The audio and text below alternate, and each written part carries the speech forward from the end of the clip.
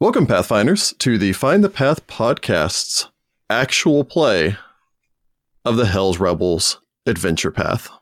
Episode 1. Dun, dun, dun. So I am your host, and I will be your game master for this, Rick Sandage, for those of you familiar with me from our Mummy's Mask or Tyrant's Grasp actual plays. For those of you not familiar with me, welcome. My name is Rick. I am joined by the greatest team in the history of Pathfinder, Miss Jessica Jenkins. That's me. Jordan Jenkins. No relation. Heather Allen. Aww. Rachel Sandage. Woot. And Ross Scoggin. Wait, I'm part of this too? You're part of this too. Yes. Also, For Ross is once, here. Ross joins us. So we are Find the Path Adventures. We are an officially licensed partner with Paizo Incorporated, playing through currently now 3 different Pathfinder adventure paths.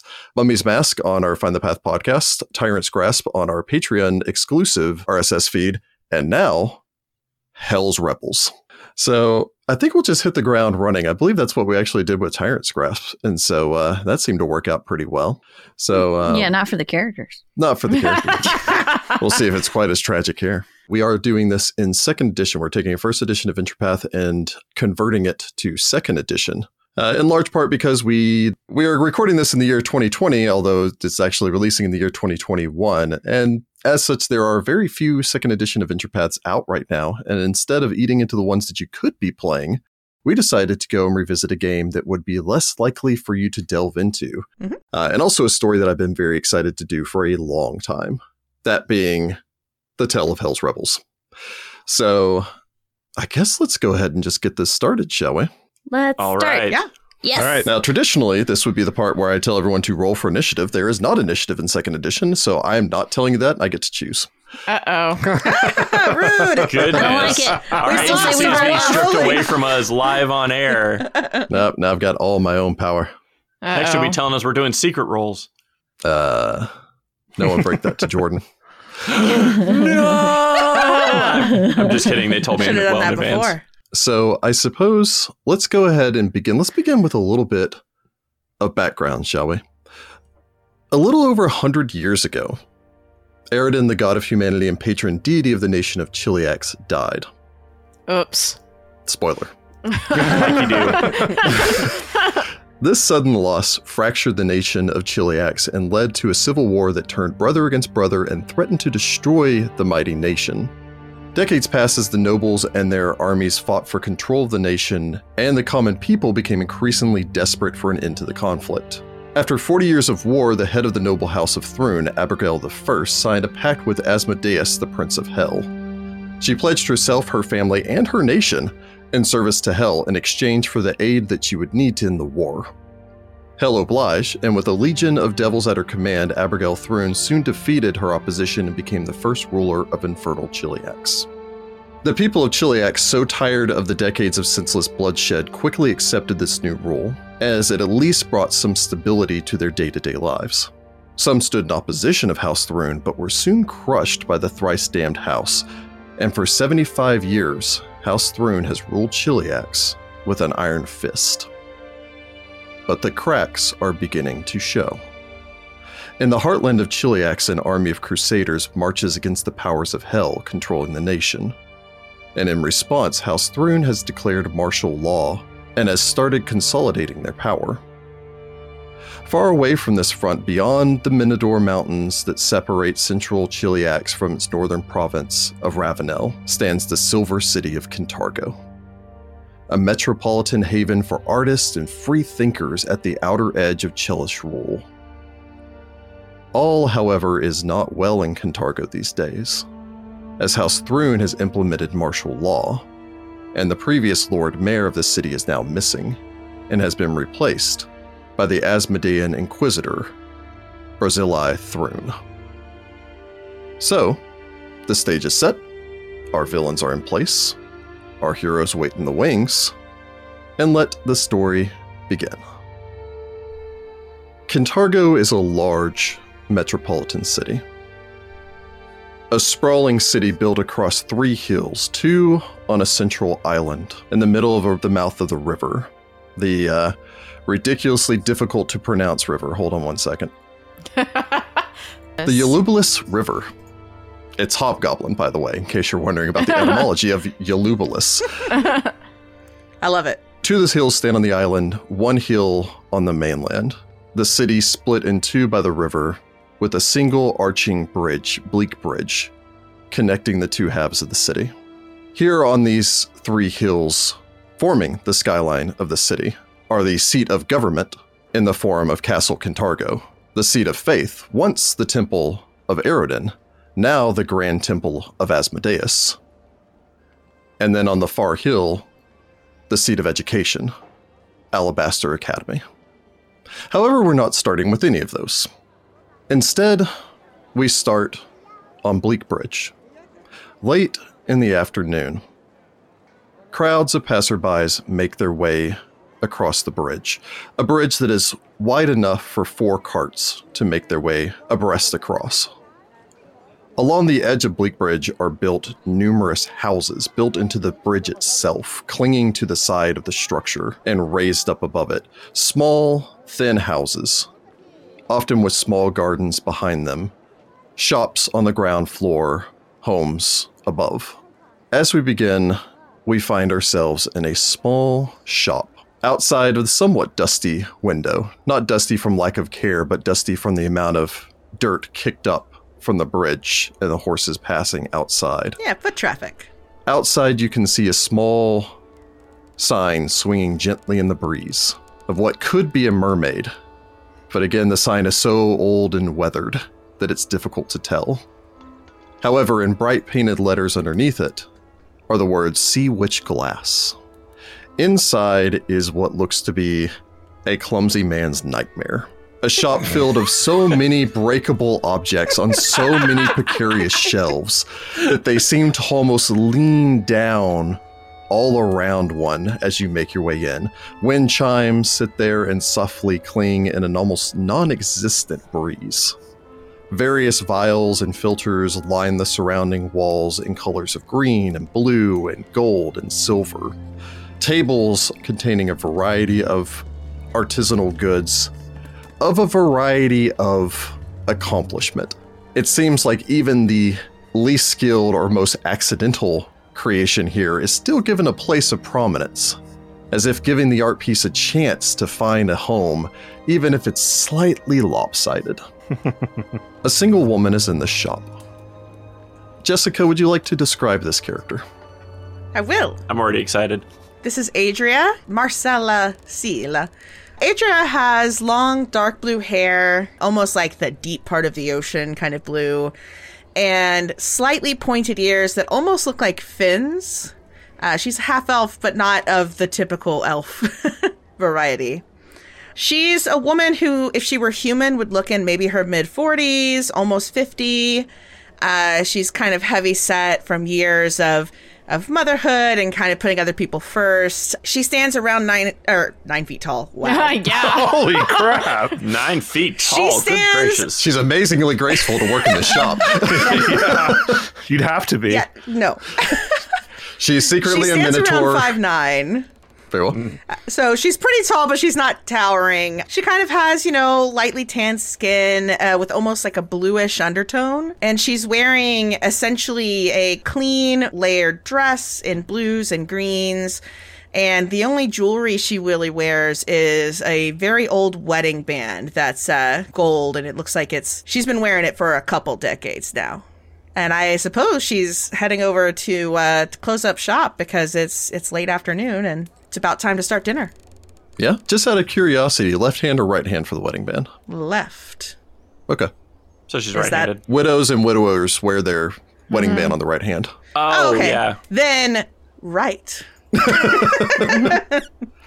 So, Adria, you make your way through the shop, getting ready to close up for the day, putting out the few candles that you've lit. It has not been a busy day.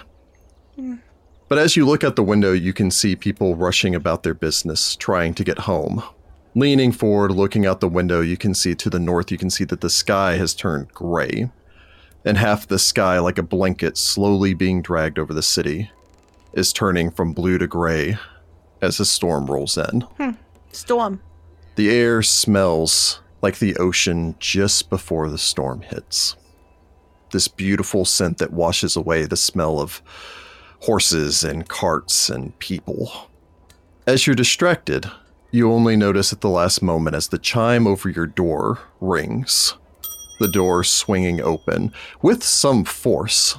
Although you've had enough experience over the years to know where and where not to put breakable glass things in proximity to your door. Yeah, definitely not there. As you look over your shoulder, you see two children rushing in. A girl, you'd say 13 or 14, and a younger boy of 10 or 11. You immediately recognize the children, as both of them live further down the street, the girl being Narina and the boy Terzo, her younger brother. Narina holds her brother somewhat as he seems to be not limping so much as bent double over. Oh, kiddos, what happened? Masila, it's Terzo, can you... She brings the boy forward, lifting up the side of his shirt, showing this already darkening bruise across the boy's left side. Well, yeah, of course. What happened? We were playing out near the street. She gestures over. Terzo has that look of a 10 or 11-year-old boy trying to be tough as his chin quivers a little bit, and you can see the tears kind of welling in the edges of his eyes, but he refuses to let them out. His sister rushes her over, settles him down. We were out in the street. There was a commotion, and he rushed forward to see what it was. As you look over, go ahead and let's get the first roll of the game out of the way. Go ahead and make me a medicine check as you look the boy's injury over. Fancy. Okay. All right, not a great first roll. I rolled a 3 for a 10. Well, the good news is, as you look this over, you can tell... You're going to guess that this is probably a kick or at least a glancing blow from a horse. This is definitely bruised, but you don't think that the ribs are likely cracked or broken. He is definitely going to feel this tomorrow. Okay, well, I don't think it's going to be... I don't think you got anything broken in there, but, like, I can make you up a poultice. So, just sit tight. I got to go grab my stuff, you know. There's a chime as the door opens again. Oh. A figure... His shadow in silhouette from the light outside steps through the doorway. A second man comes in behind. For just a moment, you feel this panic, as if some form of devil has walked through your door. Then the Hell Knight removes his helmet, tucks it under his arm.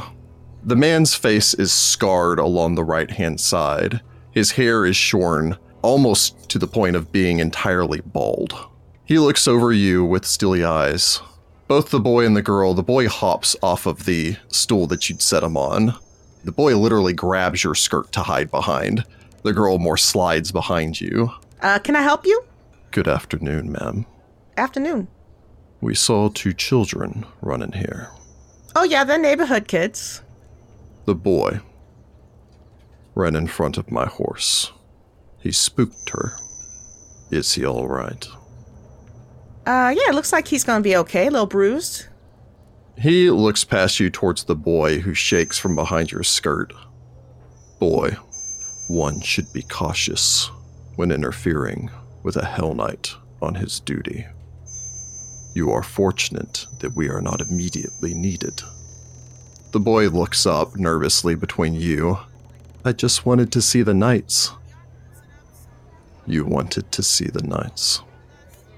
We are not the Order of the Torrent, boy. The time of those Hell Knights has passed. We are the Order of the Rack. We do not take the time to pose and play with children. He leans slightly forward. You should pray that you never see the Order of the Rack. You know, I'll have a stern talking to him, like, it won't happen again, you know, but we are closing up, so, you know, if you don't need anything with me or with us, you know, thanks for checking on the kid, you know, sorry to bother you. I apologize for keeping you late, ma'am. No worries. Thank you for your time. Of course, anytime. He gives another stern glance down towards the boy, the other Hell Knight opening the door and stepping back out. The man turns to leave, gets to the door, pauses and looks around. Where is your portrait of Queen Throne? It ain't hung up there? Huh. Oh, no. I actually read our prep for this, and I know that that's a bad thing. You are then aware of Brazili Thrune's proclamation the second. Of course, I make sure I read every new one, you know. Gotta make sure you're up to code. That is responsible of you, citizen. I am required to inform you that you will need to hang a portrait measuring no less than 17 by 11 inches. You have 3 days to comply. Thank you for the information. There will be a new proclamation coming soon. You should be aware of that one as well. Do I need a bigger portrait? Oh, God. Well, I don't know. Maybe she, you know. A faint smile cracks the edge of his face. It wouldn't hurt. Okay. He then turns, places his helmet back on top of his head, and for a moment you see this black armored, spiked silhouette of the Hell Knight as he marches out. And then as the door shuts, it almost feels like the room becomes literally lighter. The boy bursts into tears. As soon as he's gone, I'm going to walk over and, like, lock the door, make sure the close sign is facing the Turn right the way. side around. I'll be like, all right, Torso, like, look, I got some cookies. Like, come on upstairs. I'll get you fixed up. Don't worry about those Hell Knights. Okay. You know, they talk real big game, but, like, at the end of the day, they still just knights.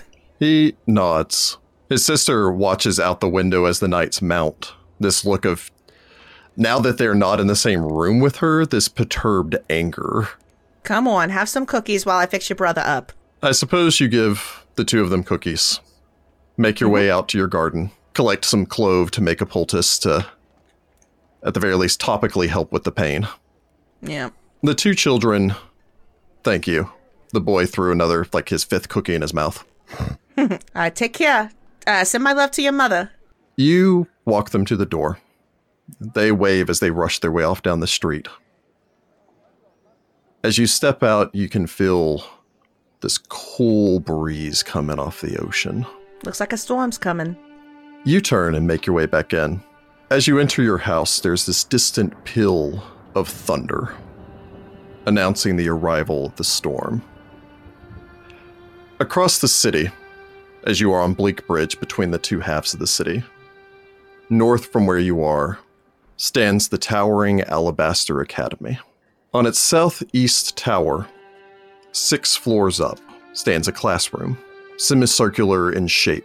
Desks 3 rows deep, 6 wide, all facing towards a slightly raised dais along the curved outside wall. A mahogany desk sits in front of a wide bay window that overlooks the city, staring off towards the south, towards the main portion of the city itself. The thunder rolls in through the walls and causes a couple of the students to glance out towards the window and away from their professor. A man stands in front of the desk, having just finished his lecture.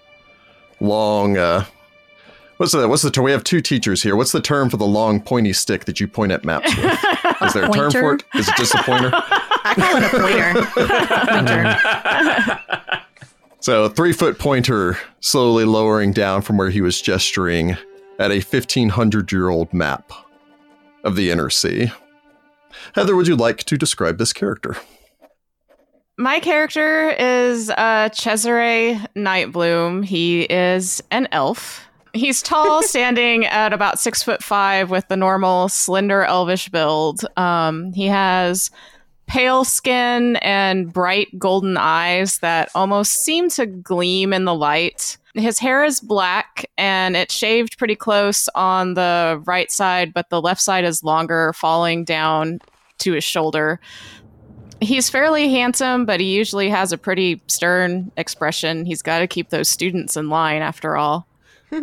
He would be wearing a pair of pants and a white shirt with a cravat with a purple vest right now. Probably a coat draped across the chair behind the desk. But I suppose you lower your pointing stick. Yep. Pointer. Pointer. It's a pointy stick. It's a pointy stick. Yeah, but It's not a pointing weapon, stick though. just We doesn't can't sound say it's as- pointy. Ooh, it is a weapon. It's like a walking cane, but it's a pointer. Okay, no, wait. It's the pointing stick. It's also the switch if they're rude. Release the tiger. It's usually for younger I'm students. assuming these are older students, like in their teens at least. They're all I meant university that- students. Yeah. Oh, So- okay, yeah. sorry. All right, These are only for geniuses I didn't know what that kind of graduate academy at we were 12. talking about here. You lower your pointer. The blackboard that takes up one portion of the far wall is covered with elegant writing that states, Keonan's refutation of Taldor's beseechment for aid during the Shining Crusade. Woo! Fun time. Very What exciting. a great topic. Got a The regular elf said Professor nah. Benz in here. He turns, glancing over the class. In closing, that is why the elves refused Taldor's call for aid during the Shining Crusade. A few of the students jot down some notes. One girl raises her hand. Professor Nightbloom, Yes, Miss Altamura. shouldn't they have wanted to help? The Crusaders were fighting the undead, which are a threat to all life. They're pure evil. And so, isn't it short-sighted to assume that while your neighbors are fighting, that won't eventually come to your door? Well, you must remember that Keonan does not share a border with Ustalov. The elves did not feel like it was something they should get involved with. Another student raises his hand. Mr. Gaspari. So, they chose to remain neutral. It wasn't an immediate threat to them. So it makes perfect sense that they didn't get involved, as they actually didn't have any skin in the game, unlike Taldor or the dwarves. He glances over towards the other student, looks back towards you. If Taldor had lost, they could have just negotiated with the tyrant. And that is a possibility, though from our previous lessons, you should remember that the elves are less than inclined to negotiate with evil. I would like to think that if the tyrant had gotten close to Keonan's borders, that the elves would have eventually involved themselves, but that's all conjecture. This happened some 1,500 years ago, after all. A third student starts to raise their hand, at which point Jeez, you hear the kids. distant bell ringing through the courtyard below. He lowers his hand, and there's the immediate scraping sound of 16 desk chairs. Don't forget your assignments are due next class.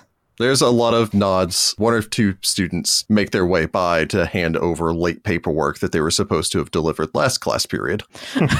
And that student was me. No. They make their way out through the door past the newly hung portrait of Queen Abigail III. Second? Second. Second. Of Queen No, what? Abigail II. Jeez, Wait, we don't need another one right now.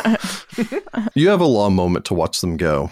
Cesare starts gathering his papers and to grade later. As you begin to pack up, you hear the soft tink, tink sound of raindrops striking the window behind your desk. There's then a scraping sound and some mutters or shouts from the front of your classroom as the door opens up and 5 students make their way in. 3 of them are tall boys. Each of them wears a red armband wrapped around one of their arms. Displaying the cross insignia, you immediately recognize them as members of the Chelish Citizens Group. A number of citizens, you guess patriots would be the proper term, forming what in essence amounts to militias, responsible for patrolling where the Tatari can't and reporting people in for insurrection or any negative thoughts pertaining towards the new Lord Mayor and the established Thrune rule. The 2 students being dragged in between them are younger classmates. As they pull them in, one of them, the biggest and burliest of them, has one of them in a headlock and drags them in. The other one is being dragged between the other 2 and stumbles before spilling a stack of flyers, seemingly a call to a protest across the floor. What exactly is going on here? Cesare steps forward, let go of him, and motions towards the one student that's got the one in the headlock. He releases him with a bit of a shove, to the point that he falls somewhat into one of the desks next to him. That was uncalled for. Sorry, Professor. I'm sure you are. Oh, we're getting a saucy gonna character get out of strung Heather up. this time. Help Gonna be the that one scene in Jojo student Rabbit. up. You help the boy up. He doesn't seem to be injured, although his shirt is torn in one place. The other two release the other student as well. I can assure you that there is no need for violence. They tried to run. They were posting flyers out in the hallway and trying to hand them out. He picks up one of the flyers and almost shoves it in your face. Look at this. Cesare takes it. This is treason. That disapproving teacher look on his face.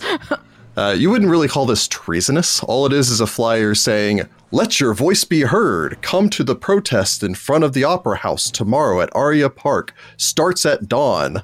Band to perform." Wait, what? Band to perform? Who's playing? I do not think this is treason. Seems just like a flyer for a concert. Regardless, I will talk to these students. The three look between each other. The biggest boy nods. Yes, Professor. He gestures a hand as his two underlings follow him out. The other two students dust themselves off. The young man with the torn shirt nods his head. Thank you, Professor. Cesare closes the classroom door. You need to be more careful. Perhaps not hand these out on school property. I know what people are saying behind closed doors. I just want them to say it where it matters. I understand, but you can't... Well, you see how other people's opinions are varying right now. The boy nods. Mayhap just leave a stack where people might see it in one of the common rooms.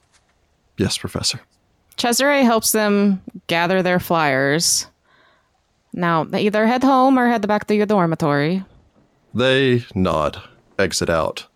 By this point, there's a steady sound of fat raindrops striking your windowsill. Again, you have a rather lofty view from up here on the 6th floor, since all the old professors don't want to climb the stairs, so they give it to the near mortal elf. Cardio. Cesare watches them and makes sure they at least get out of the hallway his classroom is in safely. Yeah, you stand at the door, watch them get down to the end. The other three students weren't waiting to jump them in the hallway, so... He would return to his desk, continue gathering up the last of his things. As you turn back and you make your way back to the desk, you hear a crunch and look down to see the crumpled up flyer. He picks it up, folds it, puts it in his pocket. As you get back to your desk, there's a small shadow that separates from the darkness under your chair. You feel a bump as the furry creature rubs against your leg before the feline hops gracefully up on top of the desk. Kitty! Bored with today's lecture, were you? I'm usually sleeping. Cesare pats her head. But that was interesting. The cat turns and looks back in the direction of the door before back towards you. I have a question for you, Professor. I had plenty of questions today, Raven. She folds her paws in front of her and stares up. Cesare rolls his eyes. How long will it be before you can no longer sit by and watch the growing threat? Sometimes I think perhaps we have waited too long already. He would look out the window towards the temple of Asmodeus. You see a clear view of the temple. There's a sound of thunder and another fork of lightning splits the sky. He pats his shoulder, motioning for Raven to jump up. Yep, she does so. I think perhaps we have a rally to attend tomorrow. You just hear a soft purr of acknowledgement. As the fork of lightning cuts the sky, we see a large Gothic cathedral. The angelic statues that once lined the outside of the structure gone, replaced now by a variety of Erinyes and bearded devils. that loom down like gargoyles from above. The rain has started, but it is not falling in full yet. Just spurts of rain. Just enough that a small dribble comes out of the mouth of some of these gargoyle statues.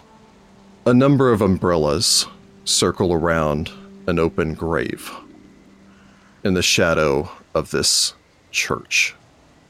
The graveyard spiraling around the outside of the building, up here on the hill.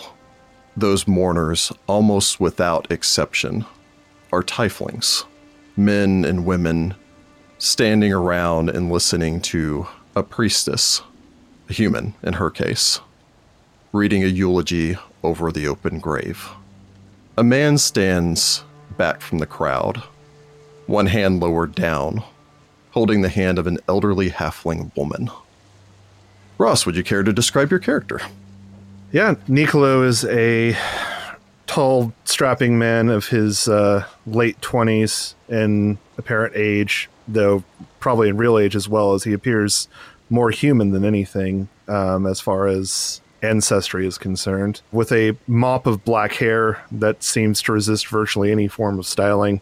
He shares a skin tone with the rest of the tieflings, and his eyes are a deep brown that almost seem to reflect a light that's not there sometimes. A single vertical scar lays over his left eye, and you can tell that his eyes are sunken, as if though he probably suffers from some form of insomnia. Two slightly forward curved horns protrude from his forehead, and he does in fact have a tail that ends in a barb. He wears gray homespun clothes and black slacks, as well as a black cloth vest and leather boots. Nicolo, you stand here listening to the end of the eulogy. The priestess of Shalyn finishes her eulogy, pulls out a small flute, and plays a few quick notes that sound like birdsong. She then lowers her head and simply states, Soraya Cooper. The crowd echoes the name of the dead. Soraya Cooper. Soraya Cooper. The small elderly halfling woman says, holding your hand as much to comfort you as to steady herself. As the priest finishes, she steps to the side, collects a basket of roses, and begins to circle as she hands them out to the mourners. The elderly halfling squeezes your hand. It was a nice prayer. That it was. I just wish they didn't have to be here. She casts her eyes to the side, and as you glance over your shoulder, you can see the Asmodean priests standing in the shadow of the temple, watching. One part watching the priestess, as you now know that due to recent proclamations, all religious services have to be attended by a priest of Asmodeus regardless of faith, including those of Shalyn, goddess of love and beauty. Ew. Also, they seem to be watching in much the same way of waiting for the tieflings to go back to where they live. Ew. Yeah. Were it to my choice, I would not have welcomed them here. But here they are, nonetheless. Another tiefling steps up alongside you. Tall, stern feature. She carries herself with the air of someone with experience and, you think, respect. Or at the very least, you view her with respect, and that may color the way that you view her. Straya Vistori looks over at the priests. We need to be thankful that at least we are able to hold the funeral here at all. I agree with that statement. However, I do not find myself to be very happy about it. You shouldn't be. But to make sure that that displeasure is put to productive use. She squeezes your shoulder. A man makes his way over. You know this to be the brother of Soraya, a tiefling named Walter Cooper, who is also actually a Cooper. He makes his way up, speaks to Straya for a moment, thanking her for arranging the funeral.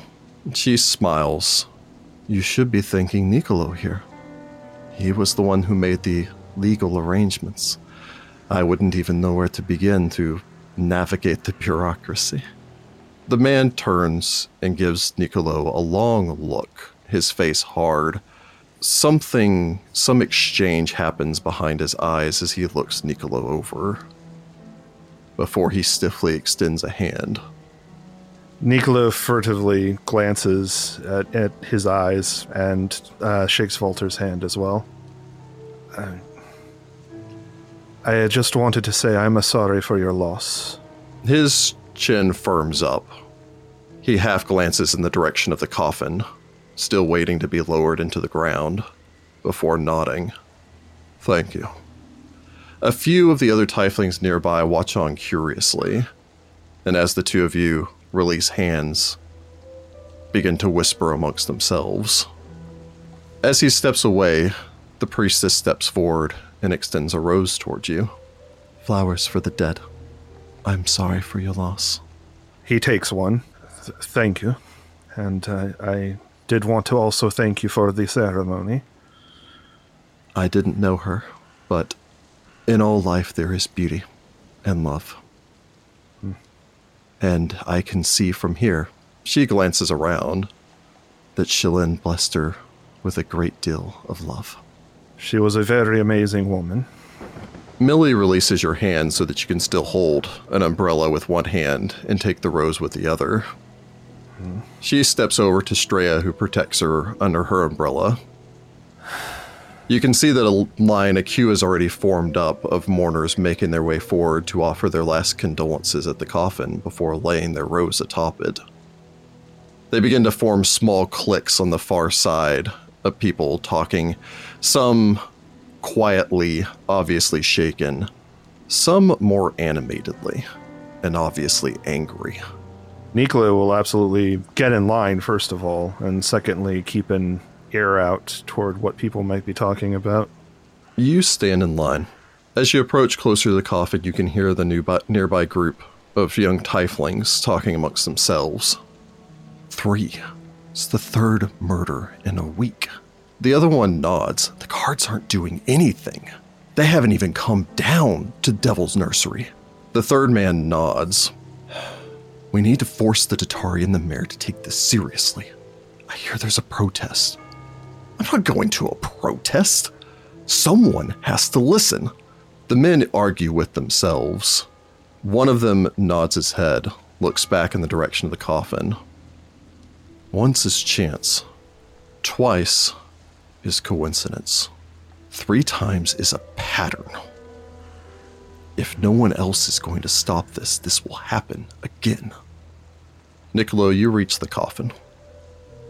I look down at my hand, noticing the wounds that have come from a number of thorns piercing my hand.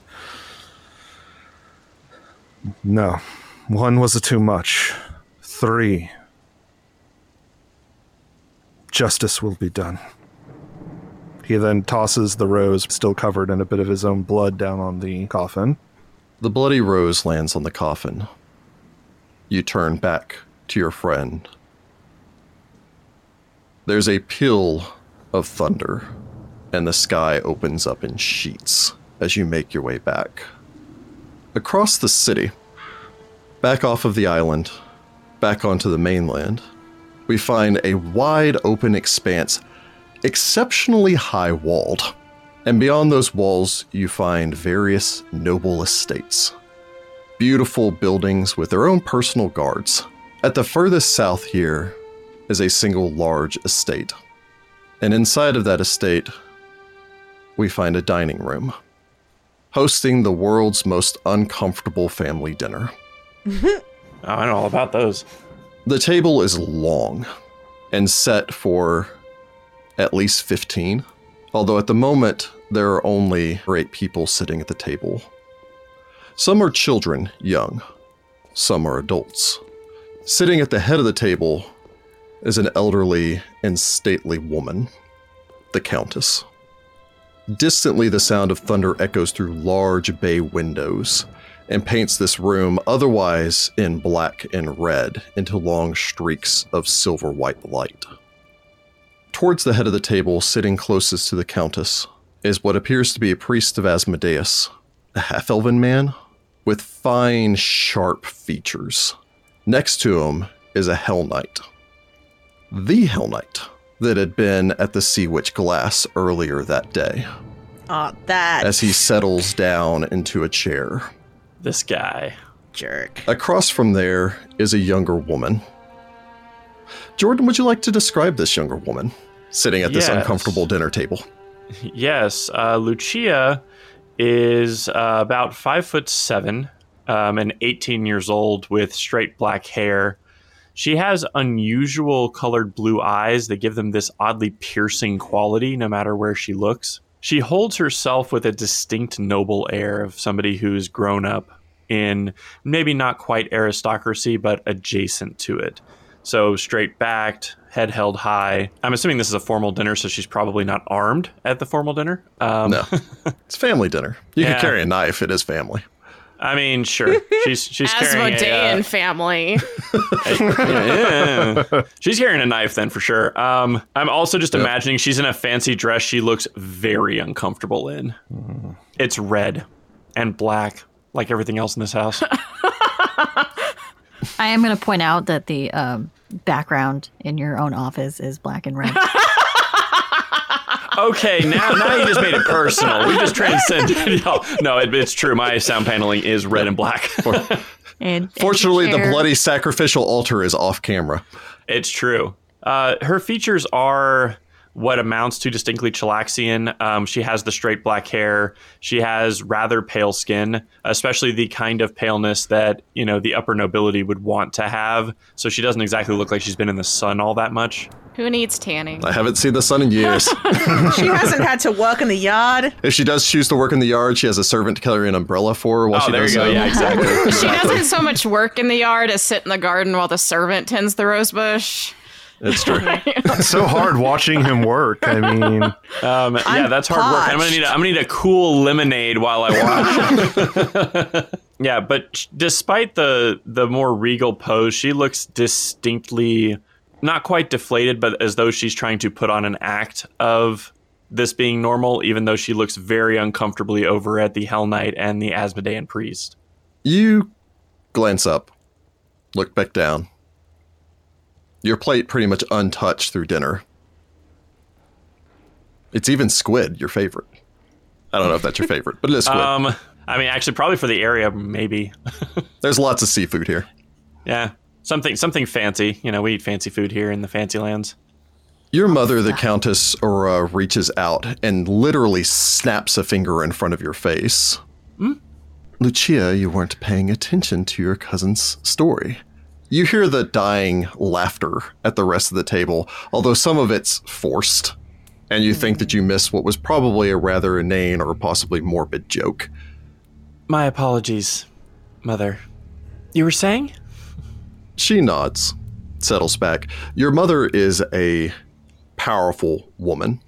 She only stands a little bit over 5 feet tall, and is quite possibly just as wide. Like Queen Victoria. She has a very plump, full figure, one denoting not only someone of her station, but also hearkening back to her days as a famed Chelish diva, whose voice could shatter glass and project across the room. Oh, that's where I get it from. Lucia, by the way, just to specify, definitely not like that. Very much an 18-year-old. I still eat a ton of food and I don't put on any weight. She's still got that youth's metabolism. She got that youth, I know. man. We were all there once. I missed that metabolism. Now I have to work super hard. Yeah, right. Your cousin gives you a smile. Again, short, hewn hair. His helmet literally sits on the table. Oh, really? This guy. That guy's a... His gray eyes flash in some amusement. Where were you, Lucia? Before you can even answer, your mother simply snorts. Oh, I'm sure that she's simply devastating that she cannot perform at the opera now that the Lord Mayor has taken it up as his residence. She was supposed to get top billing until that hag, what was her name?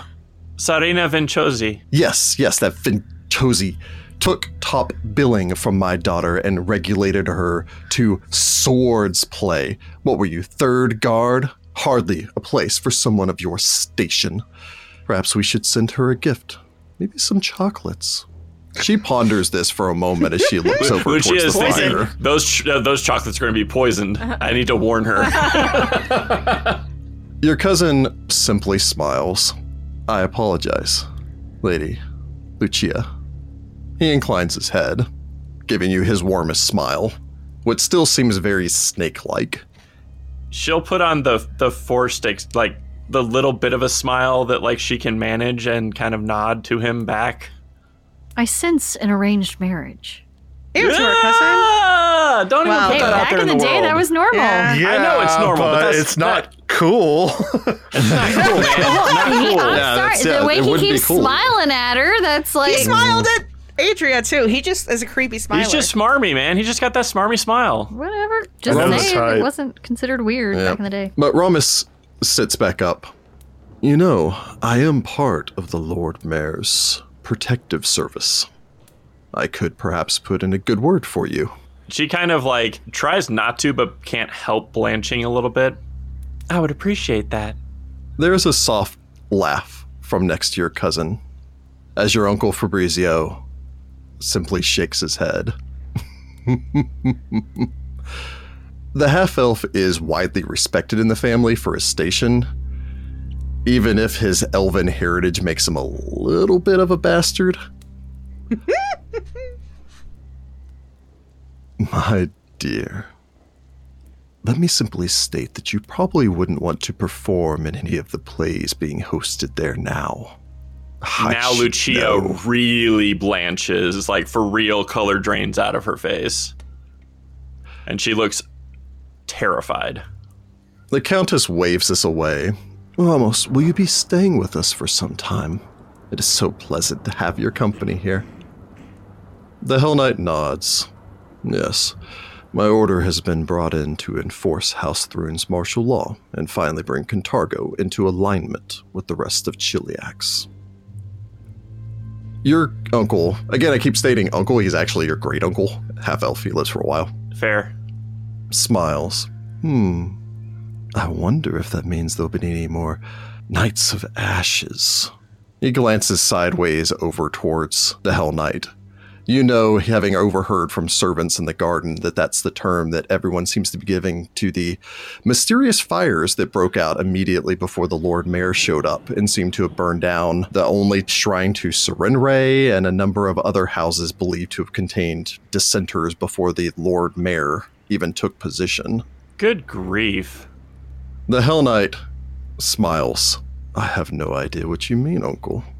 He literally winks as he turns back to his food. Oh, come on. They're so evil. They're just mustache twirling. However, I can say with some certainty that there are at least a few less vermin in the city now that some of these less pleasant establishments have burned down. Ew. A laughter goes up through the family. Again, in some cases, it's the polite laughter. In some cases, they seem to find that legitimately funny. Your uncle turns back. And will you be present tomorrow at the protest? Rhomus shakes his head. No, there's no need. There are no wolves left in Cantargo. Only dogs. We've seen to that. Obviously, he has never seen a chihuahua. Small but mighty. Just gonna say, Small but mighty. Small but mighty. those are the ones you really gotta worry about. Ankle biters. Oh, man. A laugh Goodness. goes up through the room once again at this. As Lucia, you think back to what that could mean. Lucia will turn to her mother. May I be excused? Feeling off tonight? A little bit, yes. She reaches out with one pudgy hand and gently pats your hand. Of course, dear. Don't worry. Mother will make sure that when the opera opens again, you'll have top billing where you belong. I'll smile at her, because even though she's evil as all get out, that would please Lucia. Even though it means that they're probably going to kill the competition. But anyway. Well, I obviously don't want her to die, because I'm sure I've worked in other shows with that girl, but, I wouldn't mind being the lead. There's a number of just mysterious disappearances the night before. But Lucia, you stand up, you make your way down before you can even exit the end of the dining room, which, by the way, is like the dining room from the Batman movie where they're sitting on like the far sides and have a ridiculously huge dining room. Oh, gosh. You miss whatever the joke is, but you can again hear that forced laughter that goes through everyone. It's somewhat notable, and you probably hate it a bit about yourself, but everyone in your family seems to have the same laugh, which is slightly piercing. Yikes, a little shrill. It's like you can tell it's the Serini family laugh. Sounds like the Joker. It's a little Joker. Oh, Gracious. God. Gracious. Like a whole room full of them. Lucia will exit the room with like as much grace as she can manage before like closing the door and then running back to her room. You rush back down the hallways. The wood here is dark and lacquered so that at night it's almost black. Candles are lit, but they seem to provide scant illumination, and suits of armor stand between the various doorways here. The carpet is so obnoxiously thick that you cannot even hear the sound of your footsteps as you run down the rug. That's crazy. You, however, do manage to make your way up to the second floor, reach your bedroom, open the door, step through. I imagine shut the door behind you. Yes. And Lucia will immediately start trying to take off this awful dress. Very well. You tear the dress off, throw it on the bed. Giant four-posted bed with curtains hanging around the outside edge. It has a small stepladder for you to climb up into the bed as it sits 4 feet high with its 2 mattresses. Gosh, that's just obnoxiously too much. All right. Lucia will get the dress off. She goes out onto the balcony, even though it's pouring rain, and looks under one of the potted plants. And there's nothing underneath it. And she just kind of... Looking out from here, you almost imagine that you could see the burned out ruins in the town from the Night of Ashes. Leaning out from here, you can certainly see the burned out ruins of the Viticora estate, the noble house that burned on the Night of Ashes as well. Oh, because they didn't support Thrune? Yikes. Lucia let out another sigh and reach underneath her bed where she's got a small chest that she pulls out, opening it up, finds a bag, pulls that bag open, grabs some clothing, and puts on just normal people boots with some leather pants and a white embroidered shirt and a cloak. Like just normal people clothes. You're out to get God, aren't you? Well, I mean, she's I forgot to mention embroidery is outlawed by one of the proclamations as well. Unless you Yes, paid it is. the fancy thing or whatever. Unless you paid. So she puts all of this on, like breathing a sigh of just like, oh, finally. Pulls her rapier out, puts the rapier on, slips on some studded leather armor over her embroidered shirt, and then slings on the cloak. And just kind of sits there for a second, just looking at herself in the mirror. It's like, God, I look so cool.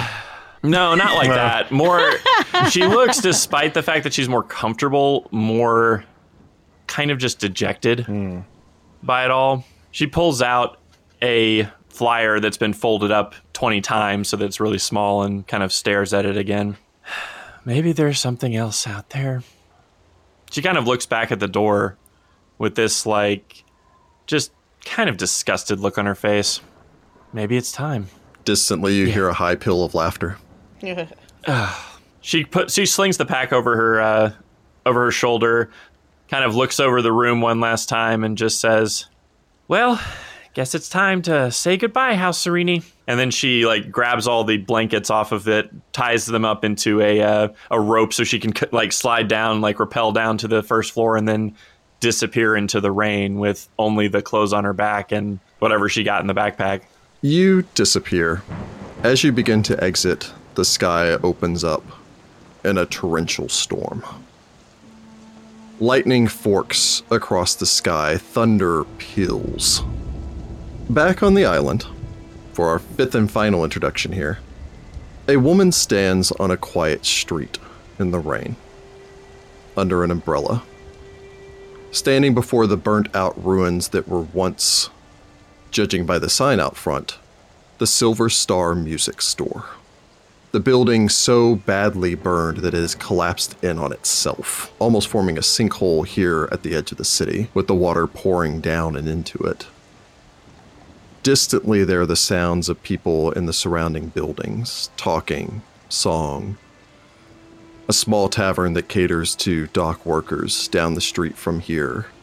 Every time its door opens, music spilling from inside before it closes again. Rachel, would you like to describe this character? Yes. Vittoria stands tall looking at the ruined building. She has a slender frame. She also stands at about 5'8", 5'9", depending on whether or not she's wearing her boots. She definitely takes after her mother's elfin heritage, inheriting the high cheekbones and dark eyes, but she has lighter hair. Her ears don't have quite the same length as a full-blooded elf, but she does have the distinct point. Right now, she's wearing kind of a more masculine tunic, favoring pants most days because she spends a lot of time out and about. She is impeccably dressed, however. Everything about her tunic, her belts, her boots, her jacket, everything is in order and in place as it should be. Perception is everything. You're going to be one of those people, I see. Very well. So I believe she's standing there balancing the umbrella with the crook of her elbow so she can hold a book with one hand, writing in it with her quill with the other. Yes. Vittoria, you look down at your notes. You look back towards the building. You jot down on the opposite page a number of questions. Usually just one word. Viticora Serenre? Silver Star? Shinsen? As you continue to jot down your notes, you hear the soft sound of approaching feet. And looking over your shoulder, you see two Datari making their rounds, looking miserably soaked in the rain. You can hear the clink, clink, clink, clink, clink sound of the raindrops bouncing off their metal helmets as they make their way about. One guard looks over, sees you, holds up a hand in acknowledgement as he makes his way forward, a guard that you know, Morgar Manthai. He smiles. Vittoria Scordato. On the case? More or less. I'm doing a bit of a private investigation. Ah. The other guard, which you don't know, steps forward, looks you once over, looks over the ruin. Shame what happened at the music shop. I hear the owner was a Serenite, he says, glancing over, mentioning the goddess of sun and healing and, generally speaking, most things good and righteous in the world. Maybe her shop burned down because she was worshipping the flame too much. Yes. He laughs. Morgar just nods a little bit in that, yeah, sure, sort of way. Yep, you made it funny. Good job. The man's face becomes a little bit more serious. Were you friends with them? Friends? No.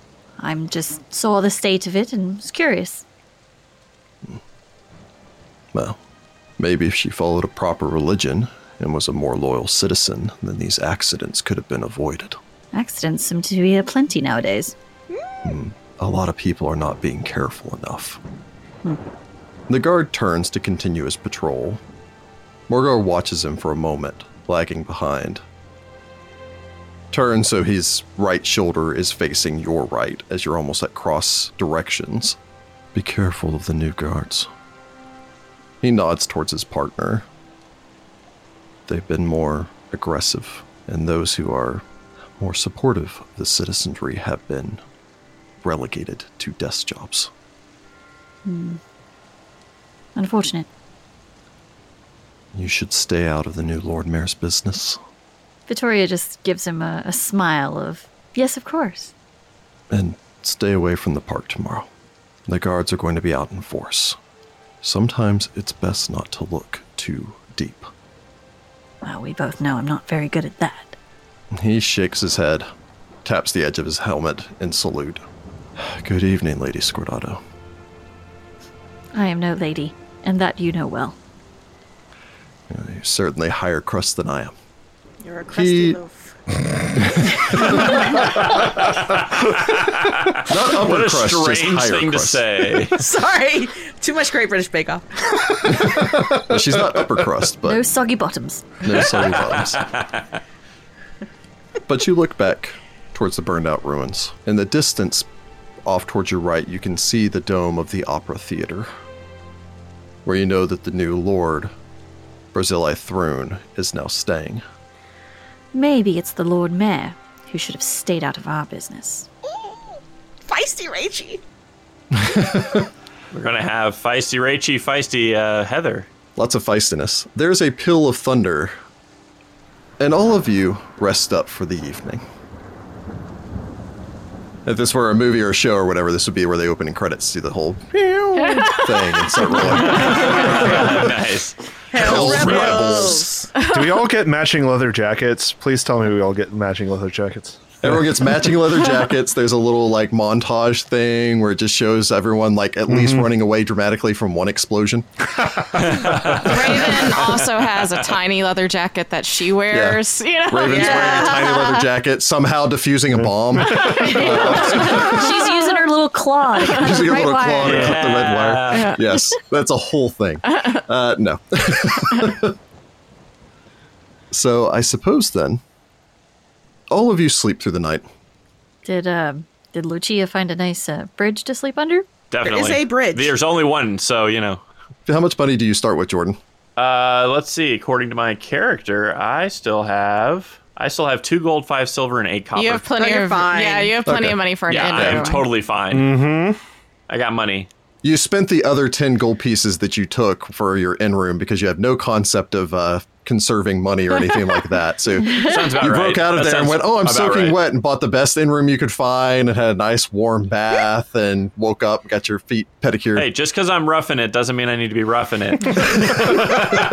There's roughing it, and Life's then gonna be there's, you so know, hard. roughing it. And then I suppose all of you get up the next day in the pre-dawn light. Is the protest in the morning? Yeah, it's in the morning. It's dawn. Adria yeah. makes sure she has her mom bag with like snacks and a first aid kit and like extra water bottles and like, Band-Aids. Amazing. Oh yeah. I guess he tacks a classes are canceled today notice before he heads out because it's Oath Day, which is Thursday. classes. Yeah, that's class day. It's the middle of the week. Yep. Lucia wakes up in her ridiculously expensive hotel room and packs up her stuff and then goes, oh, wait, I don't have enough money for another night of this. Yeah, exactly right. You open up your bag and you shove all like the complimentary food stuff that's served at the open breakfast downstairs into the bag Bottle of and then waters. run I'm out. definitely going to need this later. Do they have waffles in the shape of Kintargo? Yes, Oh my that's god! the shape of- Yes. They do now. On the other side of the city, I guess technically actually on the same side of the city as the professor is leaving his, because I believe you stay.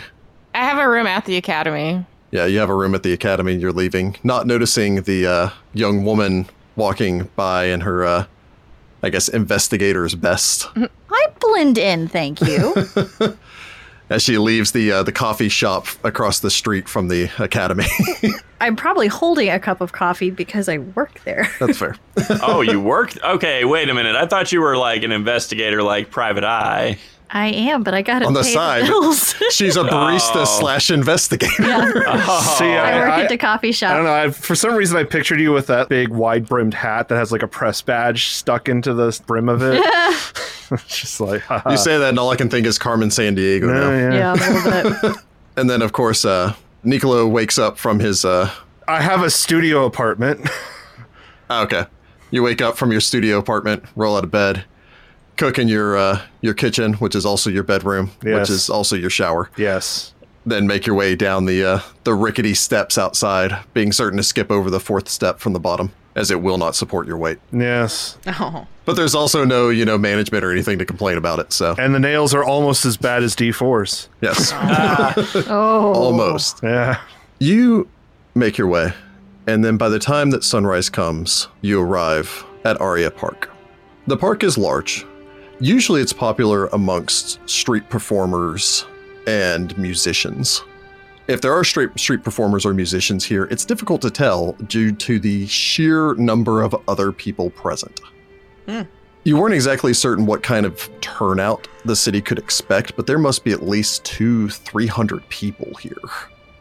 Even with the cobblestones of Argent Avenue and the foliage of Aria Park still wet from the morning's rain, dozens of Kintargans have gathered along the front face of the Opera House to protest the city's new Lord Mayor, Paracount, and High Inquisitor Barzillai Thrune. The city's new leader was appointed by her infernal magistrix, Queen Abergale II, in the wake of the previous Lord Mayor's sudden flight from the city, an event that still has local rumor mongers whispering furiously. In a scant 7 days, Paracount Thrune has instituted martial law, a curfew, 7 outlandish polarizing proclamations, amongst other changes. These actions and more have called many of Kintargo's disenfranchised citizens here on this overcast morning. There's been no sign yet of Barzillai Thrune himself, and the Opera House's doors remain tightly closed, as they have since the man chose that landmark as his new home. But judging by the growing sound of the protesters, surely he can't ignore the scene on the streets for much longer. What kind of a guy comes into town and says, you know where I want to live? I want to live in a theater. There's a castle he could live in. Maybe he's like scarred and stuff, and he just feels like that's where he belongs. Could be. He's the Phantom of the Opera. That would be funny. He's actually dead. The opera's not dead. No, but this is like, Galarian. Yeah, it's Galarian. He could be a phantom, you know? As you arrive, you can hear the banging drums, chants and marching in front of the Opera House, people holding up a variety of signs calling for the return of the Lord Mayor, Thrune to get lost, etc., etc. And I suppose we'll go ahead and just start with, we'll start with Jessica. Okay. Arriving at the protest, you can see that there are scores of people here, yelling as they make their way back and forth. There are a few vendors who've actually shown up to also cater to the event.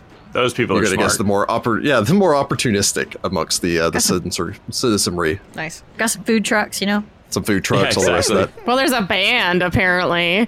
Yeah. Apparently. It's mostly just a whole bunch of people banging drums, but whatever's the loudest thing you can find. I mean, Adria's looking for like a first aid station or like, you know, because she brought her mom bag of stuff. She's ready to like help patch people up if things turn sideways or go sideways. So she's looking for like a place to kind of set up so that like people can know like if you're hurt, you come here. Okay. So game mechanically speaking, real quick, there are a number of actions that you can take here. Cool. As the day's protests go on, you can select from the following. You can listen for rumors, if you're interested in hearing a little bit about what's going on in the town, maybe. You can pilfer, if you want to try to line your pockets by pickpocketing Wow. people or whatever Really? you want to do here. Awful. I mean, yeah. You can rabble-rouse, if you want to better organize the protest by attempting diplomacy checks or perform checks. Oh, sweet. You can silence undesirable elements, as there are other factions here counter-protesting right now, and some people here showing up and using the protest as a cover for doing things like the pilfer action that we were just talking about a second ago. And trying to create anarchy, yeah. Yes. You can also choose to watch the crowd, and by doing this, you can kind of watch over the crowd looking for anything unusual. Okay, well, I'm going to watch the crowd. Okay. You can see that more and more citizens are steadily pressing into the area. By the time that Lucia arrives, the crowds are starting to get fairly thick. You've gotten the impression from your family that Barzillai hasn't taken any of these protests very seriously. That notwithstanding, there are still a dozen Datari guards, the local city guard, stationed around the outside of the building. Interesting they're local guards and not Hell Knights. As well as what appears to be one woman that seems to wander amongst the guards speaking to them, a scowling dark-haired woman who eyes the crowds but continues to make her way about. She mostly stands in the vicinity of the locked front door to the structure. I am going to rabble-rouse. All right. Start getting people riled up for fighting. I do want to say I am Alright. not wearing my armor because I am playing... I would not have taken my armor and brought it out here because I don't wear that in my normal life. Okay. It's the difference of like 1 AC. So, Lucia, you take this in. You kind of start, yay, let's protest. Yay, everyone's... You're that person that's trying to start like a chant. Yeah, you got the chance. Science, not silence. And you're just like marching back and forth in front of the place. This is what Kintargo looks I like. want to wear embroidery. 1, 2, 3, 4. Send the mayor outside that door. I love that, actually. Yep, slogans. Yeah. We have them. Mm-hmm. It's about this point that Cesare, you arrive, your cat clinging tightly onto your shoulder. This is a lot of people. What did you expect, honestly? I mean, I thought it was going to be kind of a sit down. You Protest. thought that we were going to sit down with the Thrunes. No, more just sit down around in protests. I mean, that's what I would do. But how old is this cat and doesn't realize that's not how protests work? That's how a cat protest works. Maybe. It's true. True. I thought we were going to sit on their counters and knock things off one by one. Has anyone tried just laying in front of the doorway?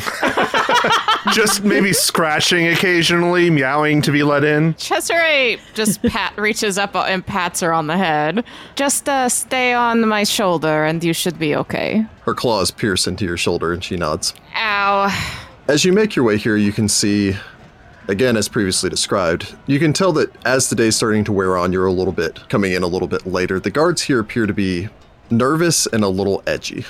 You get the impression that they were not expecting a crowd this large. However, things seem to be peaceful so far, and most of the people are maintaining a perimeter. Most of the people are staying to the park, which is across the street. And as long as they seem to be maintaining that distance, which is at least some 30 feet, then they seem to be okay with it. What would you like to do? I guess I'll use my diplomacy to try to figure out some rumors. See if I can find anything good. It's a secret roll, right? Yes. Gathering information is secret. Secrets. So shortly after that, Vittoria arrives. There are a number of protesters here calling for the new Lord Mayor to lift his unreasonable restrictions, while others are calling for an end to foreign rule and demand a proper election to determine Lord Mayor Benilius' successor, being the previous Lord Mayor before Brazile Thrune took over. Many others seem to be content to merely yell and agitate. However, there are a growing minority that show their unabashed support of Brazile Thrune, arguing back against the protesters. I suppose she'll probably kind of meander and gather information as well, because that's what she does. Okay. So you're going to meander through the crowd, gather some information. Yes. Very well. Niccolo, you're the last to arrive, having to walk uphill pretty much the entire way from the Devil's Nursery because it's at the bottom of the hill. Yep. As far away from polite society as possible. Yep.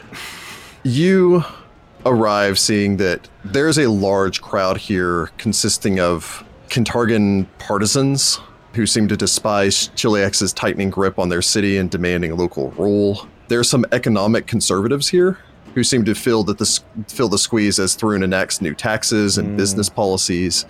There are various advocates of democracy whose bitterest complaint is Thrune's appointment instead of actual legal election, and seem to be calling for an actual legal vote to see whether or not the city wants him. Is there normally elections for Lord Mayor? Is that like a thing they've done previously, or is that just like a new Andoran concept? The Lord Mayor is usually appointed by council. Ah, okay. But there are some people that are actually calling for a popular vote instead of just a council appointment. In large part because the council doesn't seem to be doing anything about this guy just showing up and saying, I'm mayor now, and putting a hat on and just going about his business. I mean, to be fair, they were probably told if they said anything, they were going to be disappeared next, so... there are also some anarchists. These mostly seem to be thugs that you think are just waiting for an actual fight to break out, and are every once in a while just pushing people on purpose, or seeming to argue both sides, just in an attempt to actually aggravate people. Oh, these guys. And on top of all of that, there are also Chelish loyalists, who are here supporting Thrune's actions to curb the city's dissentious streak. We don't need their kind around here, I think. You're going to try to silence them? Yeah, time to be scary, Oh, bring man. that intimidation. You do get a bonus. They're going to regret the day that they decided to commandeer the protest. All right. So I'm going to need an intimidation check from Ross because he's the only one that's not doing a secret roll. Oh, okay, cool. Yeah, apparently coercing people is not secretive. Interesting. Who would knew? have thought? I mean, Not surprised. You can see if it works, I guess. Yeah. You know whether people are intimidated by you or not. And you're attempting to quiet down the Chelish loyalists, correct? Uh-huh. I'm scared about this. So I rolled a natural 1. Hero What point. a start. Exactly. For the, I mean, it's really early on, but it's a natural 1. So Welcome to second Yeah, edition, let's do something everyone. about that. We can help fix our natural ones. I literally can't do worse. So let's try this again, shall we? Yep, you do have a hero point. Did you roll another 1? Y'all. Y'all. Serious? Y'all. Seriously? It'll be one of those games, huh? Yep, rolled another natural 1. There we go. Oh, God. Jeez. I'm out of hero points, so that's all I got. All right. Yikes. The worst part is I have a +6. All right, so who all is watching the crowd? Me, Adria. There's a general mood of agitation and discontentment, although nothing violent. You think a vast majority of the people here are here to peacefully express their displeasure with the government and push for change, but you don't anticipate anyone throwing a brick through a window or anything like that. Okay. You do, however, Yet. you don't actually see it happen, but you do see a couple of people complaining about someone stealing from them. Uh-oh. On your next action, you can try to maybe find the thief if you're interested. Okay. In the meantime, you just know that there's someone picking pockets here. Lucia, you are rabble-rousing, correct? Rabble-rousing. You managed to come up with a couple good slogans to start chanting with the crowd here and start to yay. kind of get them a little bit further on your side as you start diplomatizing them. Mechanically, what this means is you will get a +1 bonus on an upcoming charisma-based skill check of your choice during the protest or after. Ooh, As that's long as cool. it's with protesters. That's cool. So you're just kind of building up a rapport, you're getting them to march around, you're improving their current slogan of Brazilife sucks to something a little bit more catchy. I mean, it's not false, though. From there, Cesare, you are Using diplomacy check to get some rumors or info. checking or looking around, trying to find any useful rumors. No, most people here are basically just talking about how much they hate Throne. Yeah. And All so right. there's not really, it's like, hey, what do you think about this new restaurant that opened up or anything like that? There's nothing else as far as useful gossip that you managed to pick up. Boo. At least you didn't critically fail. Brazil is a dragon in disguise. What? I always I believe it. suspected, What? but Yeah. Vittoria, I believe you are perceptioning for rumors. Yes. You do manage to pick up on a single rumor as you're listening. You hear two people chatting off towards the side, one of them pushing for the return of the previous Lord Mayor, which they're certain that they have locked away in a dungeon somewhere. The other one simply shakes his head. I heard that Lord Mayor Banless didn't flee to Arcadia like so many people are saying. No, I heard she broke her neck falling down a flight of stairs, praying a bit hard to Kayleen, if you understand what I mean. Yikes. oh god. The other man just stares blankly, hitting the bottle. Anyway, I hear she's dead. The other guy just snorts before saying that she's probably starting up a new colony off in Arcadia now. And then we have Ross, who's silencing dissenters, which I already got the roll for. Not so- very well, apparently. Not very well. They're mostly just shouting, you suck, as they make their way off. So do you. I was kind of And being that you're also trying to deal with the Chelish sympathizers and everything, I'm sure there's probably some stabs at the fact that you're a tiefling. yeah, well, Because they also tend to be racist. they can Yep, stuff sounds it. about right. Fun. But you move on after about an hour or so of this. Cesare, as you're beginning to make your way back through the crowds, not managing to find anyone here interested in listening to you, in large part, you think it's because so many of them are avoiding you because they're your students. And they want to have to talk to their professor after class. Oh god, it's Professor Nightbloom. Quick, duck away before he starts talking about Tanglebriar and the elves return back to the elf gates again.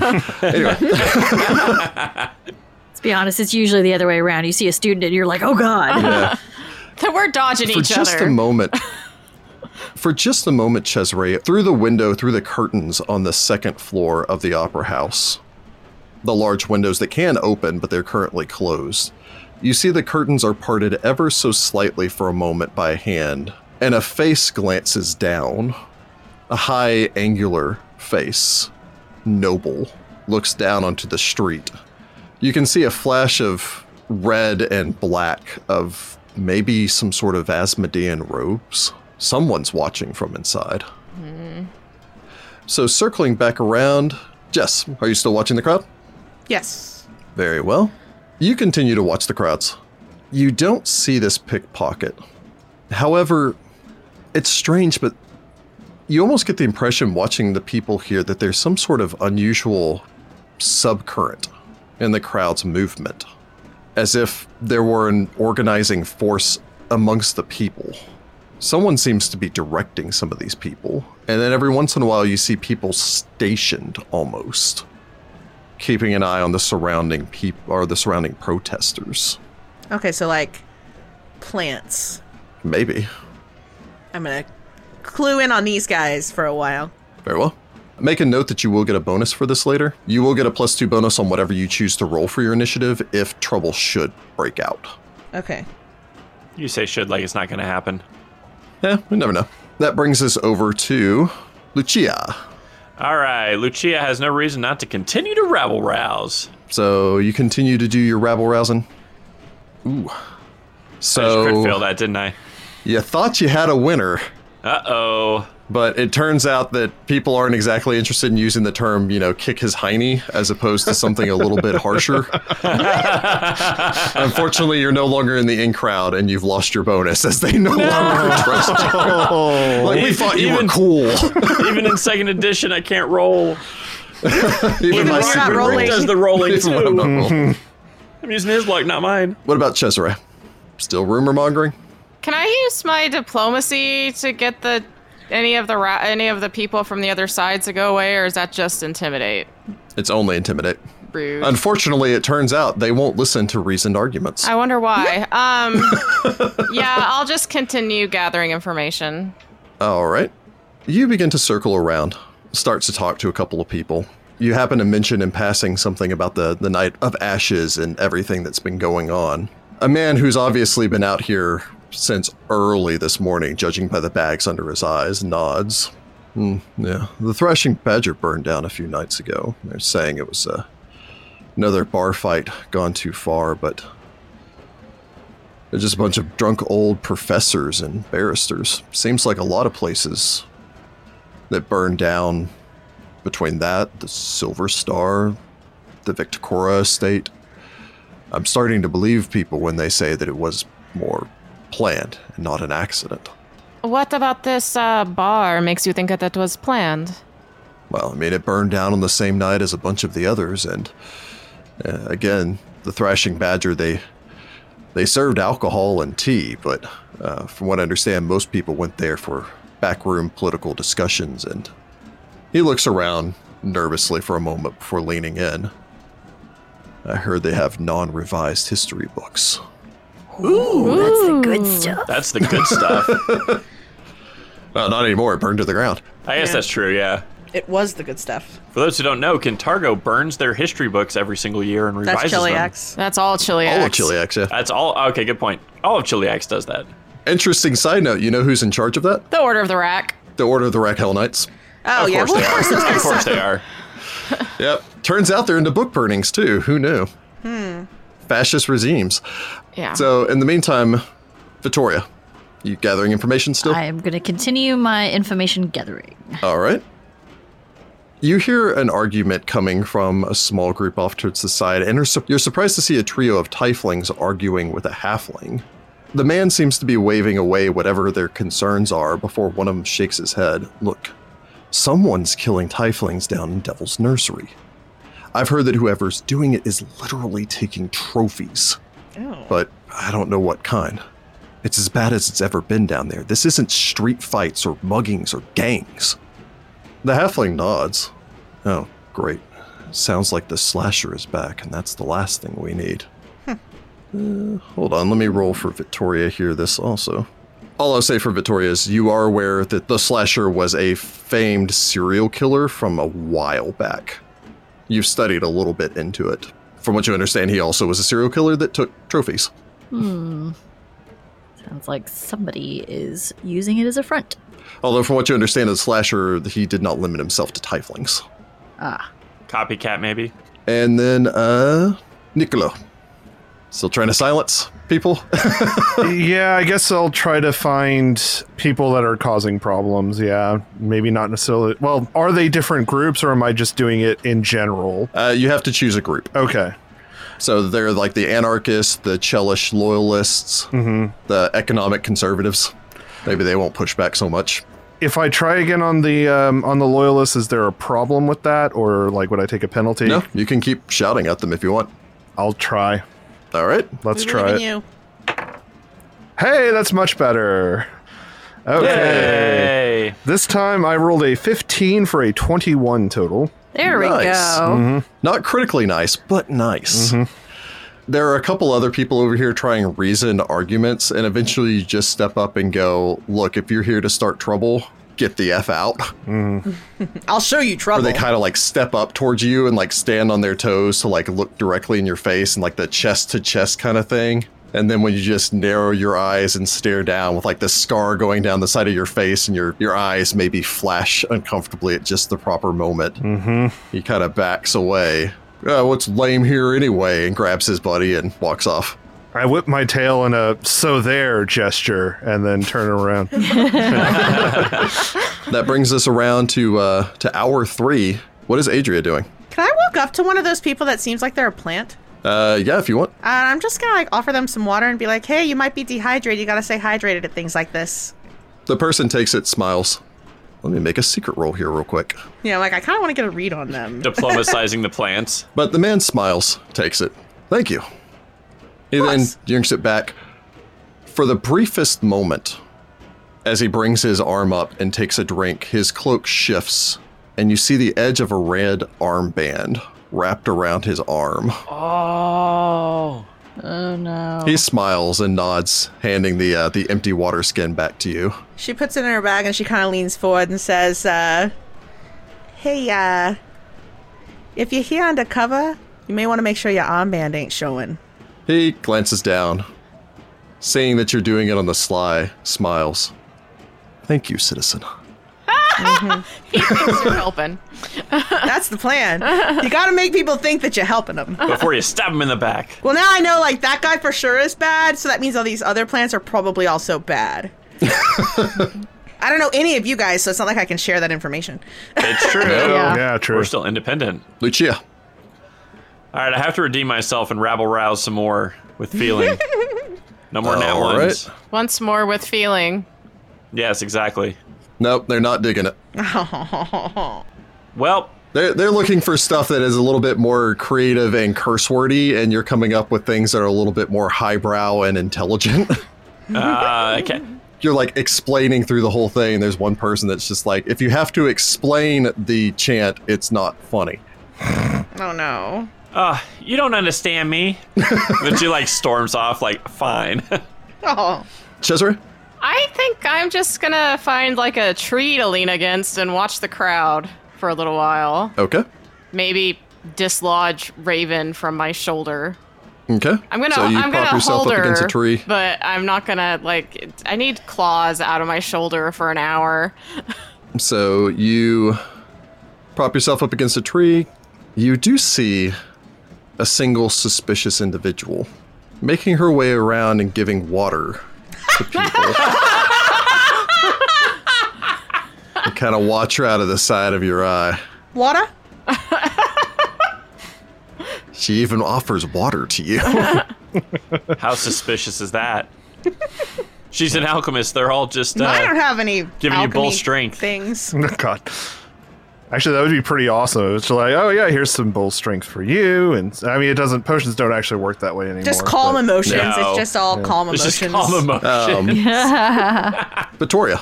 Victoria wants to pay more attention to like individual people now, rather than just listening to rumors, like how people are acting. Okay, so you want to watch the crowd? Yeah. Okay. You get the feeling that people are becoming steadily more and more aggravated. You do notice that there is a single figure making his way through the crowd, going along, chatting to people, but he seems almost more watching, pointedly keeping his hood pulled low, to the point that, like, if the wind shifts, his hand darts up, immediately grabs his hood and keeps it down over his face. In a so blatantly suspicious that you think it's almost suspicious that it's so suspicious. Weird. You keep an eye on this figure, and you have a lore Cantargo, don't you? I do indeed. I have a really good lore Cantargo. This is the slasher. You found him. He's got a knife. Oh, God. Oh gosh. He's slashing. Oh, no. Oh, okay. Now Rachel's got it. Secret messages. From there we go to Nicolo. All right. Let's try to maybe get rid of some of these anarchists. I have a bad feeling about that. I mean, I don't know if this actually helps or not, but I'm driving people away. Yeah, I mean, if you're not going to help, get out of here. Yeah. Go ahead and make your intimidation, and let's see. All right. This one was just, nah. Rolled a 6, plus 6 is 12, so, Again, you're just like, I did pretty good back there and all the rest of that, but then you kind of turn around and someone falls over or whatever, and you like help them up to their feet, and then the anarchist is like, he's not hardcore, and they're no longer paying attention to you.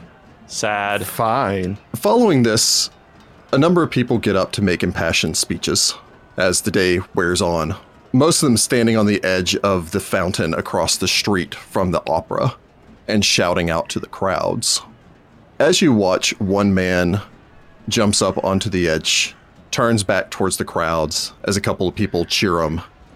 He's facing the crowds and not towards the opera house, as most people have jumped up onto the edge and shouted towards the opera house or yelled their profanities at Throne. This man turns back. For Vittoria's edification, the man that you saw trying to hide his face as he was navigating the crowd. Uh-oh. He holds up his hands. Fellow citizens, please listen. We can take back our city if we work together. We cannot let Thrune separate us. People I know have died fighting for our city's freedom. We need to unite to do more and better. There were those who stood for what was right and just before this time. Years ago, before Thrune ruled, there were those who defended our city. The Silver Ravens are not forgotten. There's a murmur that goes through the crowd, especially as he's talking about something redacted. That's not in the history books. The crowds grow quiet before there's a cheer that erupts through them and clapping echoes through the city streets. Distantly, you hear the bells, the devil's bells, as all of you know, that ring seemingly with no reason or pattern. Do I know why they would ring the bells with my lore, Asmodean? Let me roll your lore, Asmodean, real quick. Let me also roll Vittoria's. For my Cantargo lore. Your Cantargo lore, because it would also fall into this category. And Vittoria, you are aware that there is no rhyme or reason to why the devil's bells ring. Cesare, you are aware that there is no rhyme or reason to why the devil's bells ring, because the Asmodeans don't ring them. They are the bells that have been left over in the temple since it was the Temple of Eridan, but no one knows why the devil's bells ring. They do chime out 3 sharp notes. The crowd falls silent, except for there is a clapping that continues. A slow... The crowd, almost in unison, turns back towards the face of the opera house, looks up to its second-floor windows, which now stand wide open. A man stands here now. The Lord Mayor Barzillai Throne. The man is middle-aged with short, dark hair, imposing, dressed in red and orange and black clothing, with an ornate breastplate all embroidered with the pentagram of Asmodeus and the cross of Chiliax. He steps in front of the almost floor-to-ceiling window. The curtains blow gently past him, and he holds in one hand a flute of wine. He stops his slow clap, looks down at the crowd with Wait, a smile. how can he clap if he's holding a wine? And he's doing like the... I was just making it clap Golf more for clapping. dramatic purpose. Oh, okay. Like the opera clap. The opera clap. Ah, okay. The gathering swiftly grows quiet. My adoring public. I'm sorry to say that I have not yet adapted to your quaint country ways, being accustomed as I am to the sophistication and learning of Agorian. Nonetheless, know, my people, that I have heard your concerns, and that I appreciate your valued feedback, and know that we shall eventually find a mutual understanding in the fullness of time. He begins to pace in front of the window. I take pride in updating Kintargo's quaint, outdated laws to the modern standards the city deserves, and strengthening its ties with the Empire during these cruel times. But, obviously, I have approached my duties too aggressively. You say you chafe at the presence of non-natives in positions of power, that authorities, not of this city, have come in and have no place as its leaders, that you will not be yoked by intruders. Your Lord Mayor hears you. But so it is with a heavy heart that I issue this proclamation Up here we in go. response to your demands. All ship's captains are hereafter barred from leaving their vessels and setting foot on Kintargo docks or streets, under pain of, let's say, squashation. What the does heck that does have to do with anything? squashation even mean? I think he means they're going to be squashed. The crowd erupts in yells of protest. Wait. So say it again. What exactly is So he no doing? ship captains can leave their ships. Or else he's going to basically That- crush them to death.